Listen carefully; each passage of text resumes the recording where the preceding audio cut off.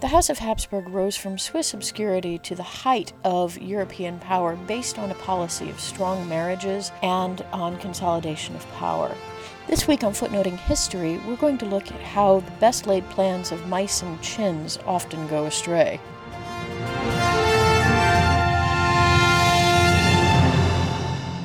You know, every family has its genetic quirks.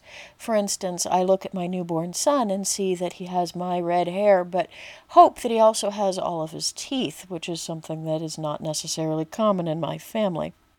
Most of the time, these quirks are relatively harmless, and we interbreed with other families often enough that they don't appear to get worse over time.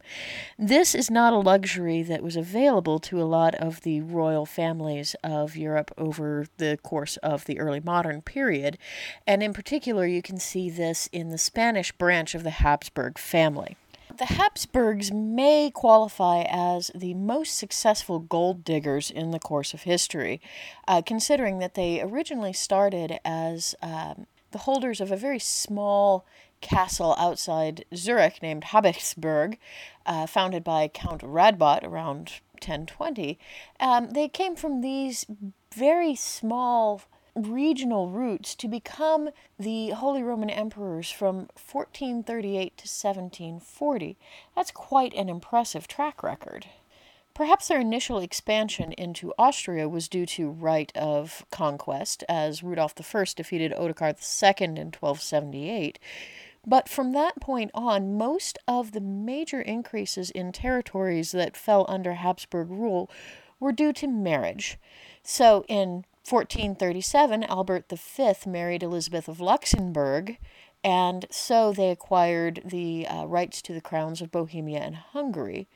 Albert V also became King of the Romans in 1438, so he had some politicking ability in his own right as well. Now, in 1440, Frederick III actually became the Holy Roman Emperor after a 3-year interregnum.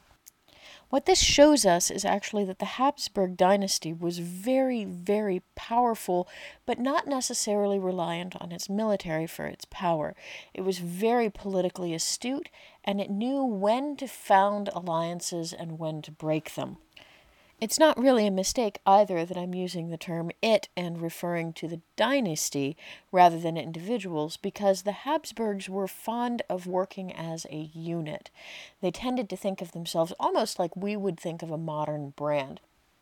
By working towards the betterment of the family as a whole rather than any particular individual, the Habsburgs eventually ended up ruling quite a large portion of Europe. Their policy of advantageous weddings worked largely in their favor, with very few exceptions. Today we're going to talk about one of those exceptions in particular. That would be the marriage of the Archduke Ernest the Iron of Austria to Kimbergus of Masovia in 1412. Kimbergus was an interesting woman in her own right. She was a scion of the Masovian Piast family. She was known for her strength. Legend has it that she could drive nails into the wall with just her hands, and she could crack nuts without any tools. I bet she was a lot of fun at parties. In addition to that kind of strange assortment of traits to be known for, she introduced something else into the Habsburg line. This wasn't readily apparent in the first generation. Frederick III was her son and did not show any unusual characteristics, but her grandson Maximilian I, notably the Holy Roman Emperor, the King of Germany, and the Archduke of Austria, started showing signs of a rather pronounced chin. Now, the technical term for this is mandibular prognathism, and it does show up in other branches of the Piast family as well as the Spanish Habsburgs. It wasn't a huge problem yet, and Maximilian I's son, Philip the Handsome, in order to earn his epithet, must not have been affected too terribly. However, Maximilian also made an error in judgment when he married his son, Philip the Handsome, to Juana the Mad of Castile and Aragon. Madness is something that would show up again and again and again in the Habsburg line. This marriage was perfect politically. Their son, Charles V, held vast amounts of land in the Netherlands, in Spain, in the Holy Roman Empire, and thus the power of the Habsburg family was growing exponentially. However, at this point, the genetic issues were becoming difficult to ignore. Portraits of Charles V vary widely in the size of chin they portray, and this may indicate Charles V's growing power. Younger portraits tend to show a much larger, heavier chin than later ones.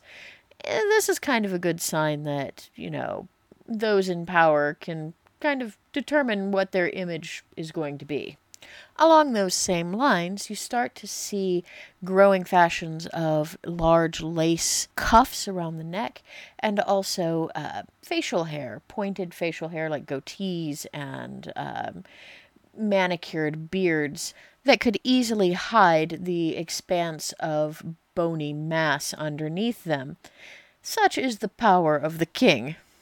These trends continue with Charles V's son, Philip II of Spain. The presence of this chin, however, may help explain Elizabeth I of England's hesitance to accept his offers of marriage, though she probably also was very, very well aware of the Habsburg absorption rate for crowns. Besides, she wasn't above using fashion as camouflage herself. At this point, the House of Habsburg probably made its classic blunder. Philip II's successor, Philip III of Spain, married his cousin, the sister of Ferdinand, the Holy Roman Emperor.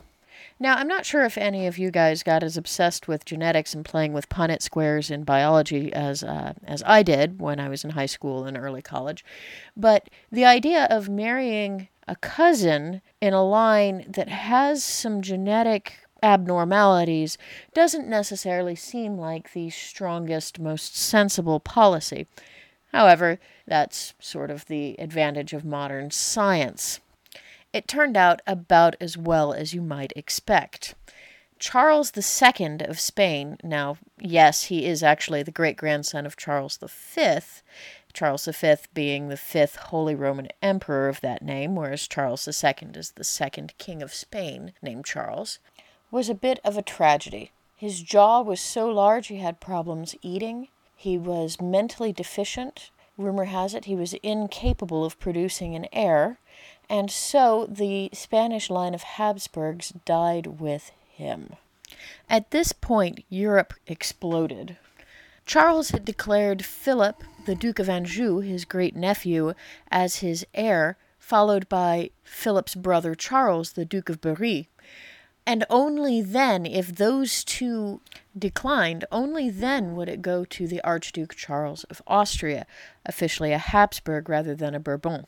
In the wake of the 30 Years' War and in the face of the overpowering might of Louis XIV on the throne in France, the rest of Europe was hesitant to acknowledge the potential combination of the crowns of France and Spain. Despite several offers to completely renounce claims to the French throne, war broke out. From 1701 to 1714, the powers of Europe fought not only in Europe but across all of the colonies, and at the end, the solution was almost exactly what was initially stipulated by Charles II. Philip became Philip V of Spain, and that dynasty has remained in and out of control in Spain ever since. The Austrian branch of the Habsburg line did not fare a whole lot better. It went extinct in 1780. On one hand, it is very impressive to see one policy form over the course of several centuries an incredibly powerful and long-lived dynasty. On the other, it's perhaps a reminder that even the best policies probably need to be reevaluated from time to time and not necessarily blindly adhered to. Endogamy is what let the Habsburgs grow and prosper as a family, but it's also what did them in. Perhaps the take-home message here is that the occasional drop of commoner blood strengthens the resolve and the resilience of one's genetic line, even if it doesn't necessarily help one retain any crowns. Then again, it certainly didn't hurt the Tudors. This has been Footnoting History.